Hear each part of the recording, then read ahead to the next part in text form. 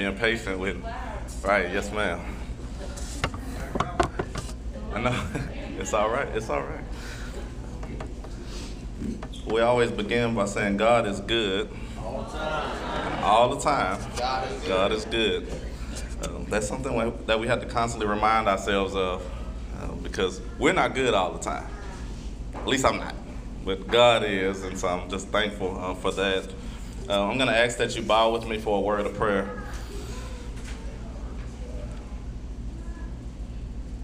Taking an opportunity and a moment to remember what your word has commanded us in 1 John 1:9, that you said that if we confess our known sins, that you'll be faithful and just to forgive us of our known sins and to cleanse us from all unrighteousness. And so we take a moment to confess those known sins as we pray to you.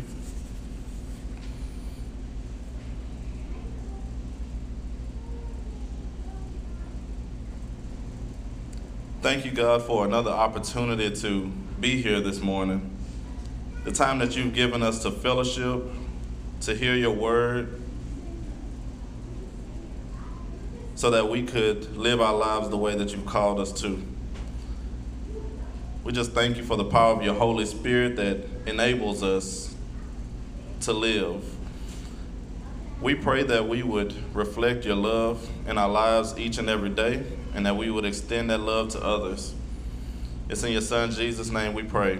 Amen. The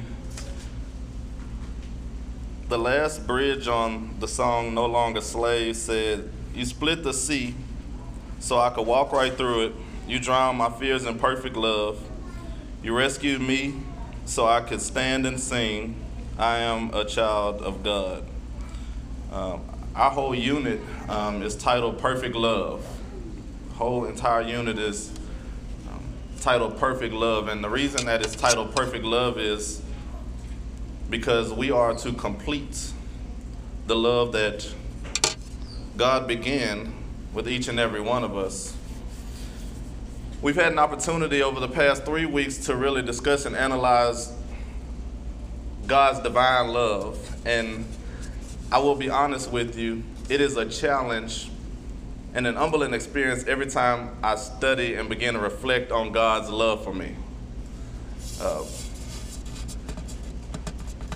Remember, we want to contrast God's divine love with man's incomplete love. We don't want to view God's love the same way. We have never experienced a type of love like the love that God has extended to each and every one of us. But sometimes that's all we know.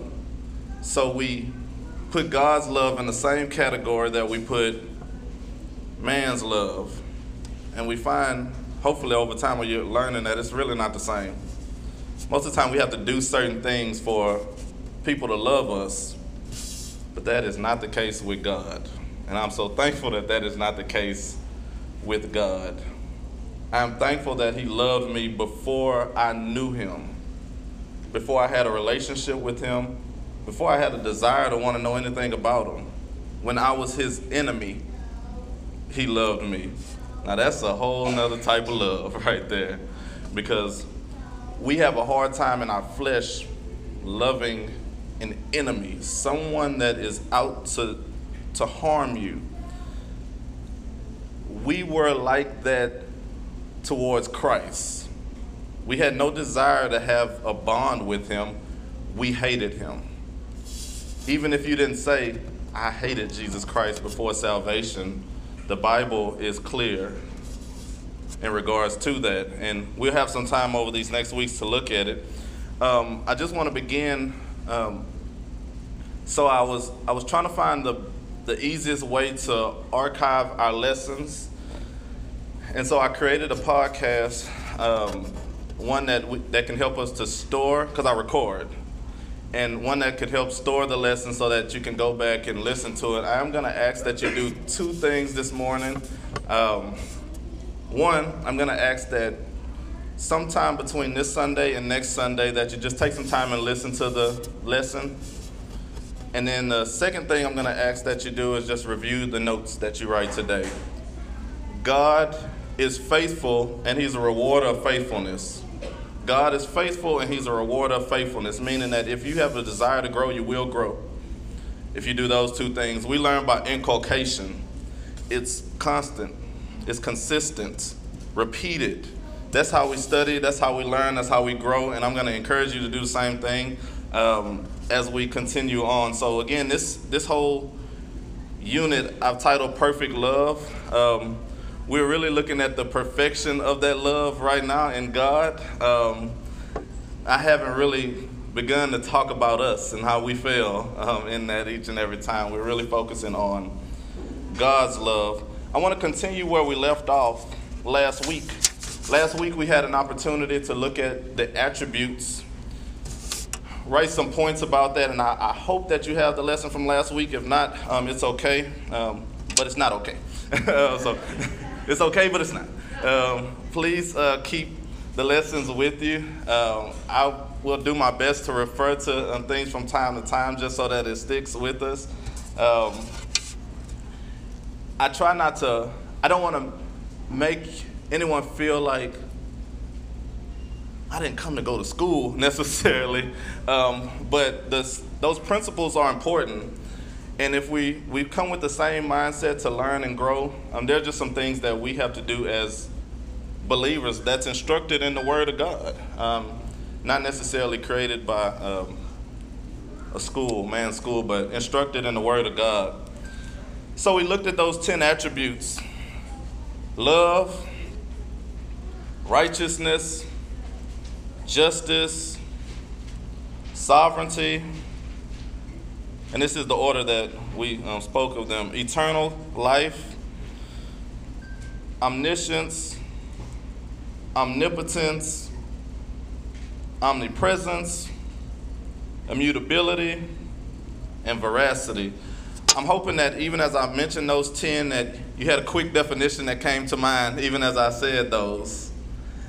If not, you just may have to go back and refresh yourself on those. But what I want to do today is give us an opportunity to see each one of these attributes presented in some way from the very beginning. And so I'm going to ask, if you have your copy of God's Word, whether it's on your phone or a Bible in front of you, I'm going to ask that you turn to Genesis chapter 2. And we're going to spend some time looking at God's love illustrated in the Garden of Eden, or the Garden of Love, as we can present that today. If you're looking at your lesson from last week, there are some points that we did not get to that I want to make sure that I begin with today before we get started. So I ended last week after veracity at the lesson section that says humanizing God. This is a big danger, and that is viewing God like a man. Now, I know that the Bible was written by men, inspired by God, authored by God, and I know that it's written a certain way. That's so that in our flesh, in our human mind, we can somewhat comprehend the awesomeness of God. But even with that, it's still limited because we are confined to this flesh. Much more will be revealed to us when we see him face to face, and we'll say, now I get it all. I get it. We're limited with that right now. And God knows that, and he understands that. That is no excuse for us to not seek to know him more, but he understands that our understanding of him will be limited. That's an understanding that even as people, we don't really have that same compassion. Like, we understand and we attempt to be compassionate with people, but it's only to a certain extent. God's compassion is on a whole nother level. And so I just want us to keep that in mind. I want to present the 5 points here under A from our lesson, humanizing God, because we don't want to do these 5 points, but we often do. 2 Timothy, I won't read 2 Timothy chapter 4, verse 3 through 4, but if you have your Bibles, I'm going to ask that you turn to 2 Timothy 4, verses 3 through 4. I actually may read those verses here now.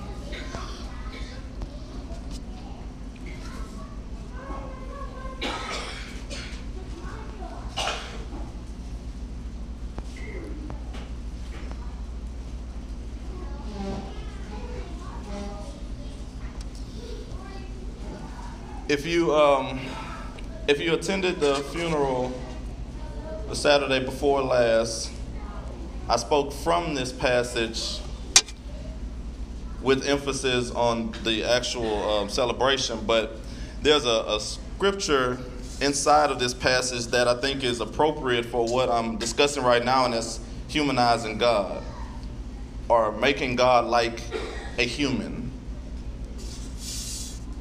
Verse 3 says, "For the time will come when they will not endure sound doctrine, but wanting to have their ears tickled, they will accumulate for themselves teachers in accordance to their own desires, and will turn away their ears from the truth, and will turn aside to myths."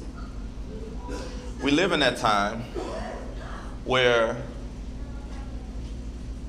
Christians, believers, don't want to hear the truth of God's word. We prefer to hear something that makes us feel good.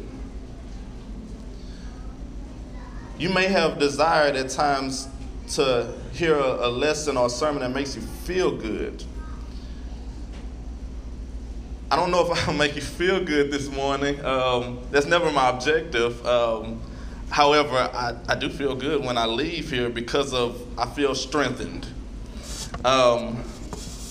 We may laugh, we may joke, but know that the objective should be to take something from the lesson that you could apply immediately to your lives and begin to grow. That's if you're not able to walk away and have something that you can hold on to and apply in your life, then I have really failed you, and I've failed God, and that is not the intent or the goal with our Bible study. There are believers that view Sunday and church and Bible study as an opportunity to get have a feel-good moment and go back to their ordinary lives. And that is not what we want to do.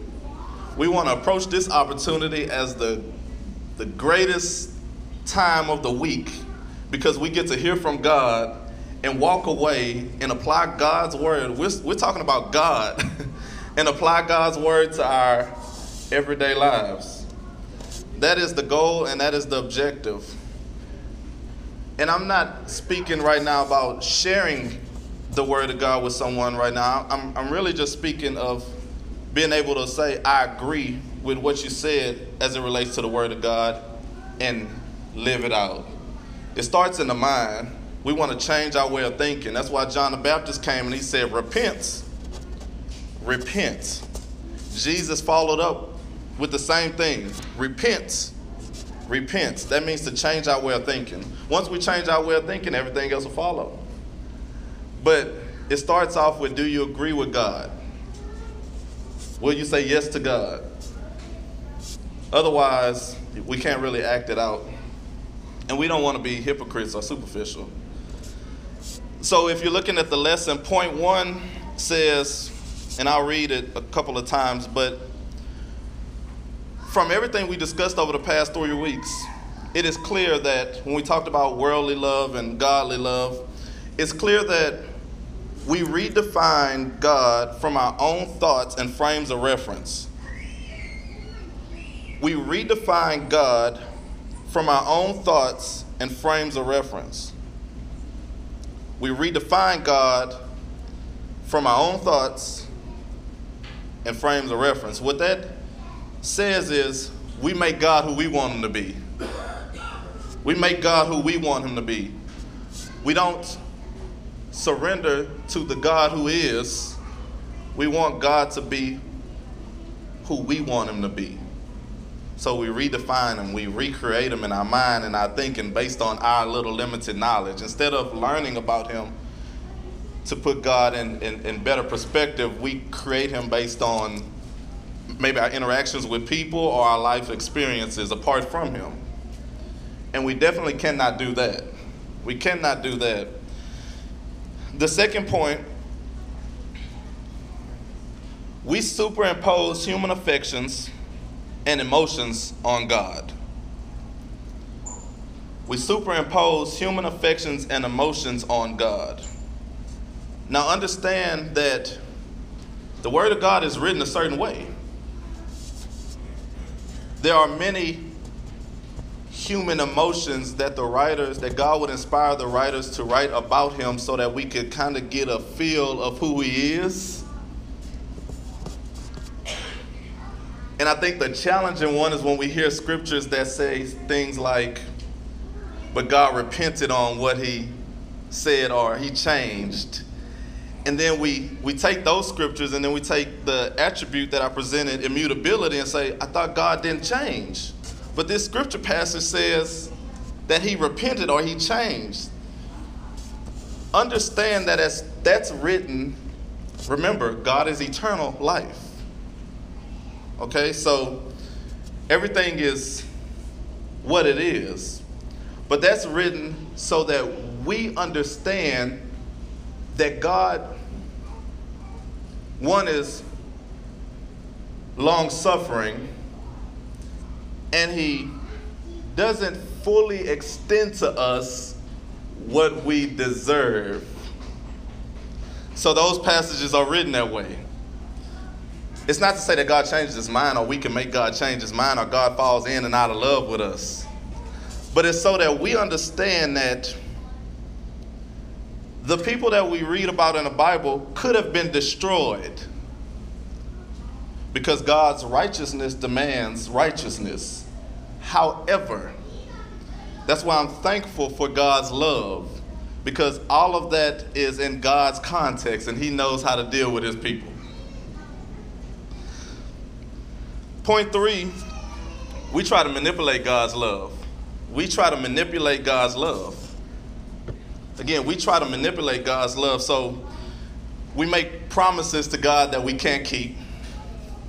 We say things like, God, I promise, just give me one more chance, I promise I'll do better, like our kids do. And we are speaking to the omniscient God who knows, and I'm speaking of my many broken promises to God, who knows that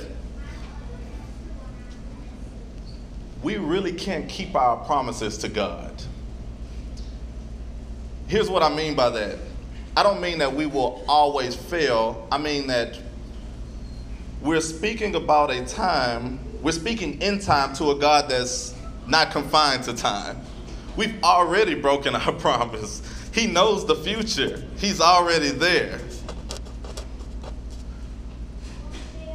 We should not spend our time making promises to God. Instead, we should spend our time learning about God, seeking God, obeying God.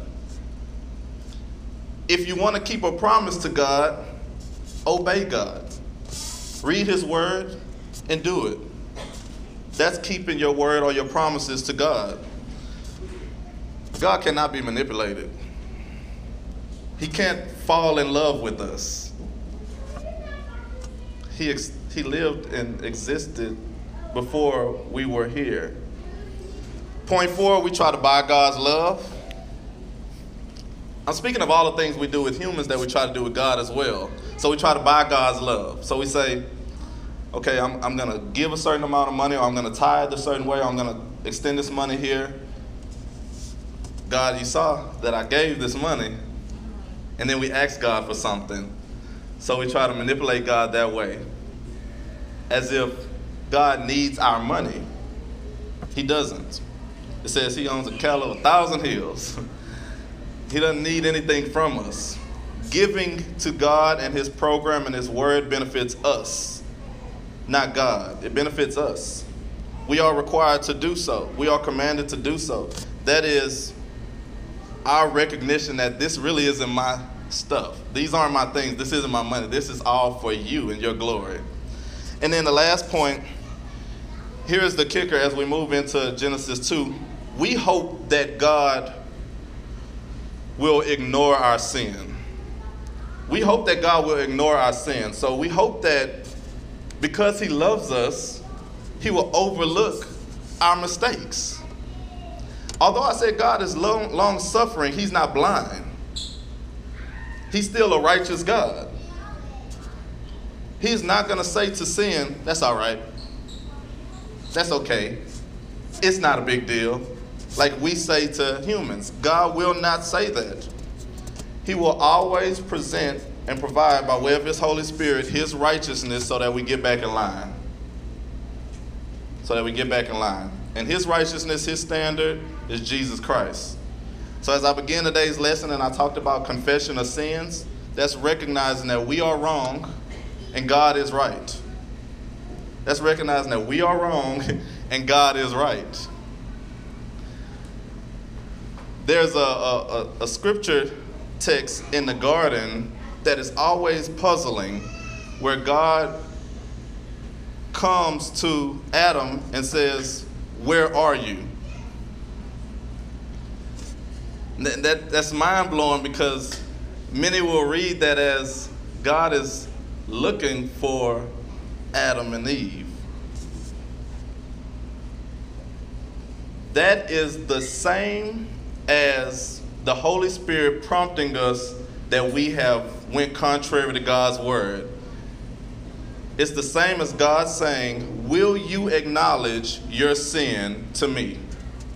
Will you call out your sin to me and get back right with me? And so as we look at Genesis, the 2nd and the 3rd chapter, I just want to take a moment and actually read through it so that we have a good understanding of this passage. It's lengthy, so I think what I'll do is I won't read it all at once, but I'll read it in portions.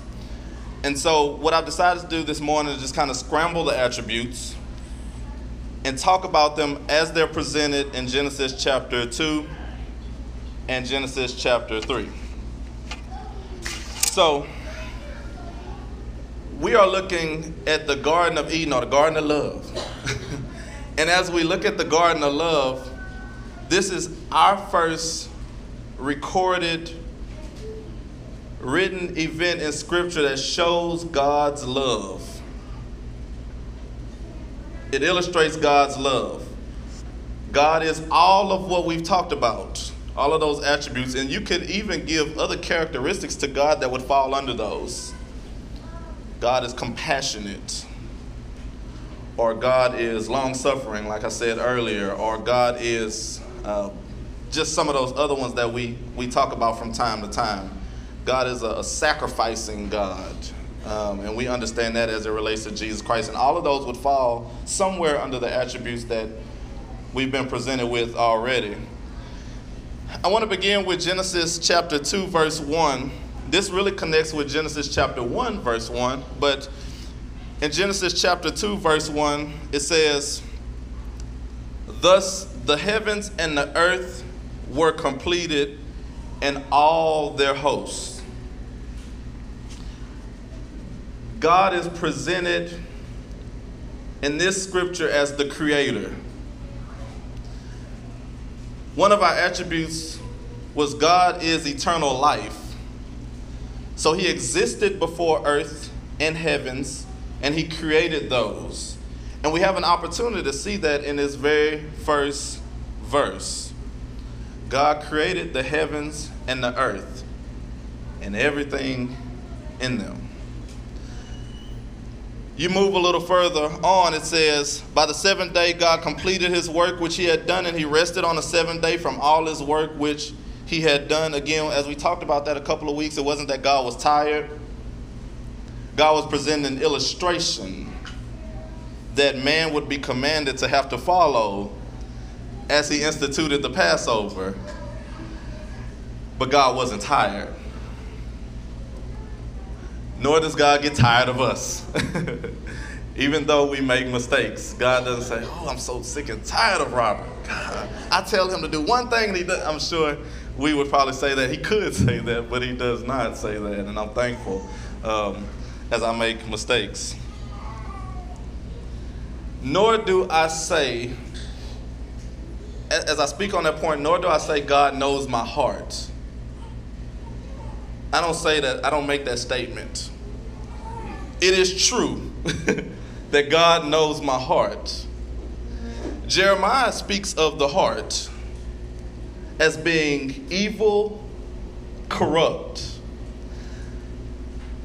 I understand what people mean when they say God knows my heart. God expects more from us. God commands more from us than an intention that's not carried out. God expects us to carry out his word. When we speak like that at times, we are humanizing God. Because what many are really saying is, God, overlook what I did because I meant to do this, or I wanted to do this. God says, we're speaking of perfect love. God says, carry it out. Carry it out. Carry it out.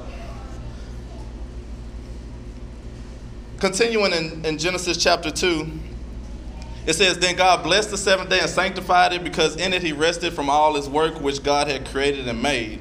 This is the account of the heavens and the earth when they were created in the day that the Lord God made heaven and earth. Now no shrub of the field was yet on the earth, and no plant of the field had yet sprouted, for the Lord God had not sent rain upon the earth, and there was no man to cultivate the ground, but a mist used to rise from the earth and water the whole surface of the ground. Then the Lord God formed man of dust from the ground and breathed into his nostrils the breath of life, and man became a living being. You notice I slowed down with that because man is introduced on the scene. The war begins. And I'll say that, the war begins. We are the victors. We will be the victors. We have to live like victors. But the war began. I had the privilege of teaching last summer at CFF a series on spiritual warfare. And I talked about there's a war going on. Whether we want to agree with it or not, whether we want to make everything as okay and there are no enemies and everything is nice, there is an invisible war going on. And we have to choose, like Joshua says, choose ye this day which God you will serve. But there's a war going on. When man was created and placed in the garden, Satan was wild and amazed. All right? Satan, the enemy, is not omniscient, nor does God reveal his plans to Satan. Okay? So God didn't sit down with Satan and say, let me tell you what I'm about to do. This is going to get you. Right? Instead, God carries out, God communes with himself and himself. He is the Trinity. But he created this being that was, the scripture says, a little lower than the angels, a being that had the image of God, that had the ability to choose and make decisions, but also had the ability and potential to repopulate, reproduce. That was the part that was amazing, because angels couldn't do that. And angels were created beings as well, but they couldn't do that. So this was mind-blowing. It's not an accident that we see Satan in the Garden of Eden on attack mode. He was amazed and he didn't like it. We are God's precious handiwork. But we were created for a reason. We weren't created because God needed us or he was incomplete. Adam was incomplete. God was not. We weren't created for God's benefit. And I'm stressing this point because we walk around like that many times. God needs me, and we walk around. God didn't create us for his benefit. He created us for his glory. He didn't create us for his benefit. That's a whole different story. We're created for a reason. Our lives prove a point to God and Satan. More so Satan. Our lives prove a point to Satan and man that we can choose God. Satan did not. We will. We can. So our lives are a reflection. They prove a point though. Each day you wake up is an opportunity to prove that I am God's child, like the song said.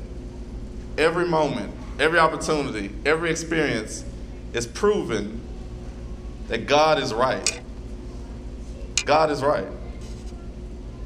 So when we look at this passage and we move to verse 8, it says, the Lord God planted the garden toward the east in Eden, and there he placed man whom he formed.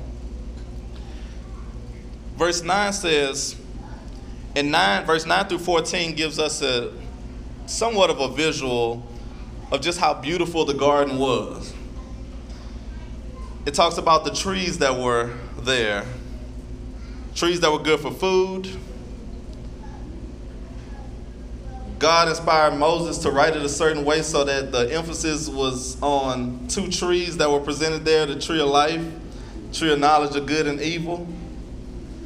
We really could talk about the garden for years right now because there's so much inside of these two chapters, but we'll go through it quicker just for purpose of our study.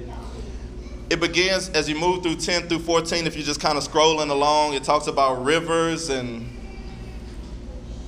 this flowing that happened. So we have an illustration of trees being created, rivers flowing. God is here. God is there. God is involved in it all. God is omnipresent. Remember, we talked about that before. God is omnipresent, meaning he's involved in everything. Everything that relates to creation, God is involved. He doesn't take his hand off anything. He's involved in everything. That is difficult, but God is omnipresent, and we see that in these verses. I'm going to ask that you skip forward to verse 16. God makes this command, and he says, it said, the Lord God commanded the man, saying, from any tree of the garden you may eat freely. That's our free will. That's our free will. It says, but from the tree of knowledge of good and evil thou shalt not eat, for in the day that you eat it, you will surely die. God gives command. He gives us free will. And then his righteousness is presented. And you say, well, how is his righteousness presented? God's righteousness is in his word. God's righteousness is his word. God's righteousness is in obedience to his word, as Jesus was when he was obedient to the Father and carried out his word for his life. Obedience is righteousness. Obedience is righteousness. And so he presents his word. If you want to be right with me, obey my command. If you want to be right with me, obey my command. God is all right, not all right. God is all right. He is perfect. His righteousness is connected to his word. If you go to verse 18, it's the unique passage that says, the Lord God said, it's not good for man to be alone. I will make a helper suitable for him. And then in verse 21, it says, the Lord God caused a deep sleep to fall upon the man, and he slept, and he took one of his ribs and closed up his flesh at that place. God is omnipotent, all-powerful. He can create something out of nothing, but everything that God creates is perfect. God can create something out of nothing. He has the ability to do that. As I say that, I think about Jesus' first miracle, when he took the big jars, the big vessels, told the servants, just put water in it. I love that story because if you remember that story, Jesus did not touch anything. That's what showed his omnipotence. He didn't touch anything. He didn't pour. He didn't gather the water. He didn't do anything. He spoke it. He said, put water inside of the vessels. Now draw the water out. And it was wine. The best. Everybody was amazed. The head at the wedding was like, I can't believe this. You saved the best for last. It was perfect. But he created it out of nothing, as only God can do. And we get a chance to see that here in the garden. God is all-powerful. God recognizes our need and provides, as only an all-powerful God can. An all-powerful God can create and provide exactly what we need. Only God can do that. Only God can do that. Sometimes we look for things in man. You know, our spouse or our children or friends, family members, to provide for our need. But God has done that already in Jesus Christ. And I always connect it back to Jesus Christ. He gives us a picture of Jesus Christ even in the garden as we look at it, as we go on. God is in complete control. So when we talked about sovereignty, we connected it to free will. Because we said God was in control. And in control, he created a man that had free will. Only God can do that. We have free will. And so when he made the command to man, he said, you have a choice. You can eat from any tree in the garden. God gave a command, and he had to give a command so that man would have the opportunity to choose right or wrong. Right being God, wrong would be what man wanted to do on his own. He had to give that. Remember, man was created to illustrate and prove a point. And that's in our ability to choose, we can choose God, or we will choose God. And that was presented very early on in the garden. Man did not interfere. God did not interfere. It wasn't that God said, like man would walk by the tree and God would say, no, not that tree. That wasn't what happened. But man had a unique opportunity to talk with God every day and commune with him and walk with him in the cool of the day, which we see later on, the cool of the day. That was like Bible study time, you know. That's an opportunity for him to walk with God and God to speak to man. God, if you attempt to touch the fire of sin, God won't prevent you from doing that, maybe physically. Inside his word is everything you need to avoid it, but God won't make you make a certain decision. That's not God. Remember, we talked about God being fair. We talked about his justice. God is fair. Veracity is also presented because God is all truth. If he says it, it will happen.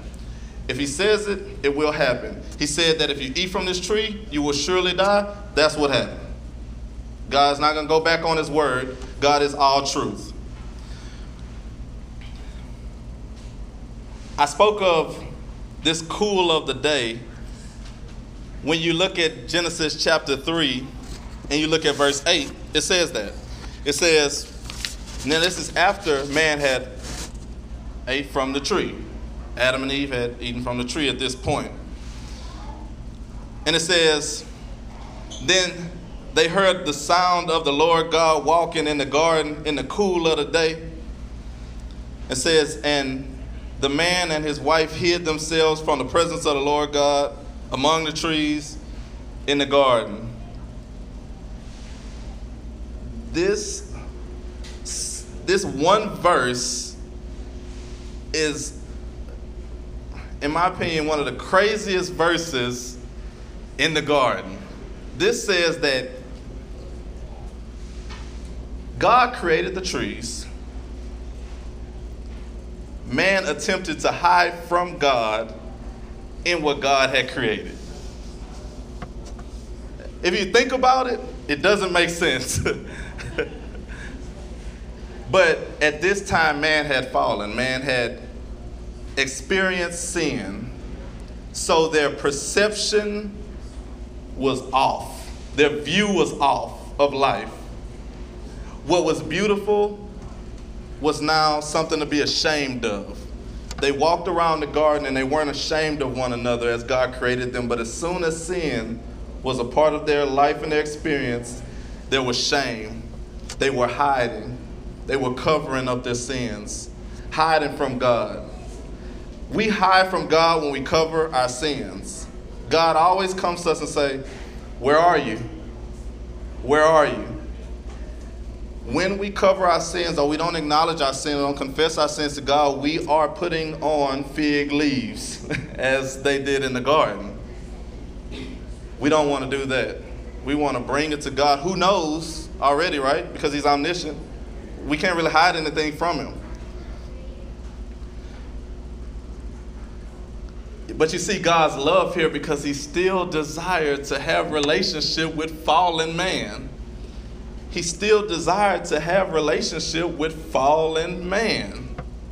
He still desired to have relationship with each and every one of us while we were yet sinners. That is not a human love. That is a divine love. But even in that, he cannot change. As we look at the latter part of Genesis chapter 3, even in that, he cannot change. He will not change. If he said, if you eat from this fruit or if you disobey me, there will be spiritual death and separation, then that's what he meant. And that is what happened.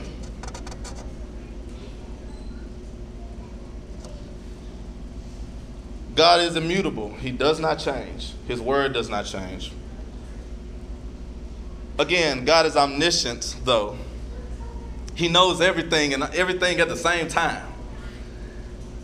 So when you look at verse 22, in Genesis chapter 3, it says, then the Lord God said, now this is written for us. It says, then the Lord God said in verse 22, behold, the man has become like one of us, knowing good and evil. And now he might stretch out his hand and take also from the tree of life and eat and live forever. This is written for us. God was not moving at our time or at our pace. God didn't say, oh, now he's eating from this. Now I must do this. Now this. This is written so that we understand some things. And what is to be understood here is evil, man making decisions apart from God, experience with sin cannot exist with the tree of life. They both can exist. Righteousness cannot exist with unrighteousness. Righteousness cannot exist with unrighteousness. Therefore, this is written. The word might is there. God knows the possibilities, what could happen. I'm thankful for that because he has loved me in a way that he's provided so that I could have that relationship with him and not leave him into myself. But the last attribute that I want to discuss is God's justice. It's God's justice. Verse 23 and 24 says, therefore the Lord God sent him out of the Garden of Eden to cultivate the ground from which he was taken. So he drove man out, and at the east of the Garden of Eden he stationed the cherubim and the flaming sword, which turned every direction to guard the way to the tree of life. I know that the Garden of Eden many times is presented as a place of perfection, and there is an illustration of perfection inside of the garden. But if you think about it, the whole garden was not perfect. Why? Because Satan was there, right? Because Satan was there. Satan was there. When we live with Christ eternally, when all of this is gone, that's perfection. God will deal with Satan, but Satan won't be in our presence. The only thing that will be in our presence then is the glory of God. That is true perfection. We got an opportunity to see glimpses of it, but that is true perfection. I only wanted to present the Garden of Eden to identify some attributes of God. But what I would like to do in the weeks to come is present fallen man to us to really show how God extended that love to fallen man in our condition. That we recognize where we were before having a relationship with him, and we wouldn't wish it on our worst enemy to not have a relationship with Jesus Christ. I'm going to ask that you close with me in a word of prayer.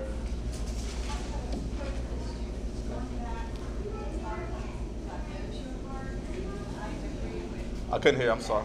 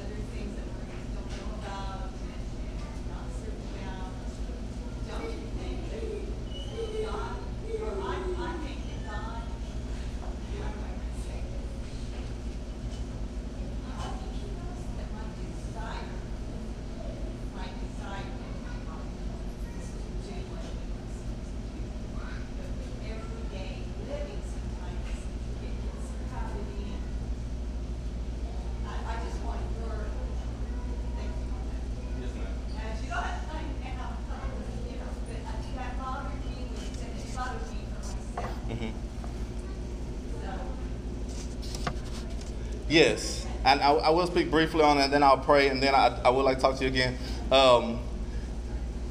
One thing that I try my best to do when I teach, first I pray that I don't say anything that is not right. I hold this position in high regard, but I also ask, when I prepare a lesson or when I prepare to speak or as I'm studying, I always ask that God would challenge my way of thinking on things. And sometimes in that challenge, some things that's revealed hurt. They're painful. I'm like, I don't.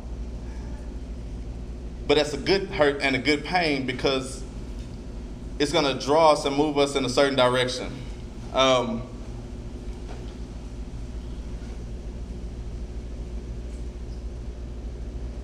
When a statement, God knows my heart, is presented, a lot of times it's presented to someone else. Because in essence, we really can't say to God, God knows my heart, because he says, I do. I do. That's true. God knew our heart before situations and circumstances came about. But if a person hears a statement, if a person makes a statement, God knows my heart, and then the Holy Spirit of God prompts you to change your heart or do better or prioritize our time more, then it was worth it. And I think that that's what God is challenging us to do, and that's push through. Push through. Push through. And I'm saying that because I know everyone in here is going through some things. I know you're going through things because I'm going through things. And I just believe that we share that commonality. Push through. Push through. And I would like to talk a little more about it as we close. God wants us to grow through our situation, circumstances. God wants us to change. God will not settle. God won't settle for anything. God wants holiness. God demands holiness. And God will strengthen and enable us to reach that goal. I'm going to ask that you close with me in a word of prayer. Oh, Heavenly Father, we come just thanking you. Thanking you for this opportunity that you've given us to fellowship. Thanking you for loving us in spite of who we are. Thanking you for your Holy Spirit that strengthens us each and every day. Thanking you for experience with other believers. Thanking you with fellowship with your word and your truth. Thanking you for loving us before we knew you. And thanking you for giving us an opportunity to know you and your love. We pray that you would bless and keep each and every one of us. That you would help us to utilize what you've provided. And that you would continue to motivate us to draw closer to you. It's in your Son, Jesus' name we pray. Amen. Oh, as we close, the podcast, I spoke earlier, and I think I got sidetracked. But the podcast earlier with the recordings for the Bible study, and you could go straight through the website and access the past two, and this one I'll upload also. It is anchor.fm/Wild Roses. So again, it's anchor.fm/Wild Roses. You'll see the past 2 weeks there, and then this one will be there as well, so that you can go back and look at it and listen to it in preparation for next week. Thank you.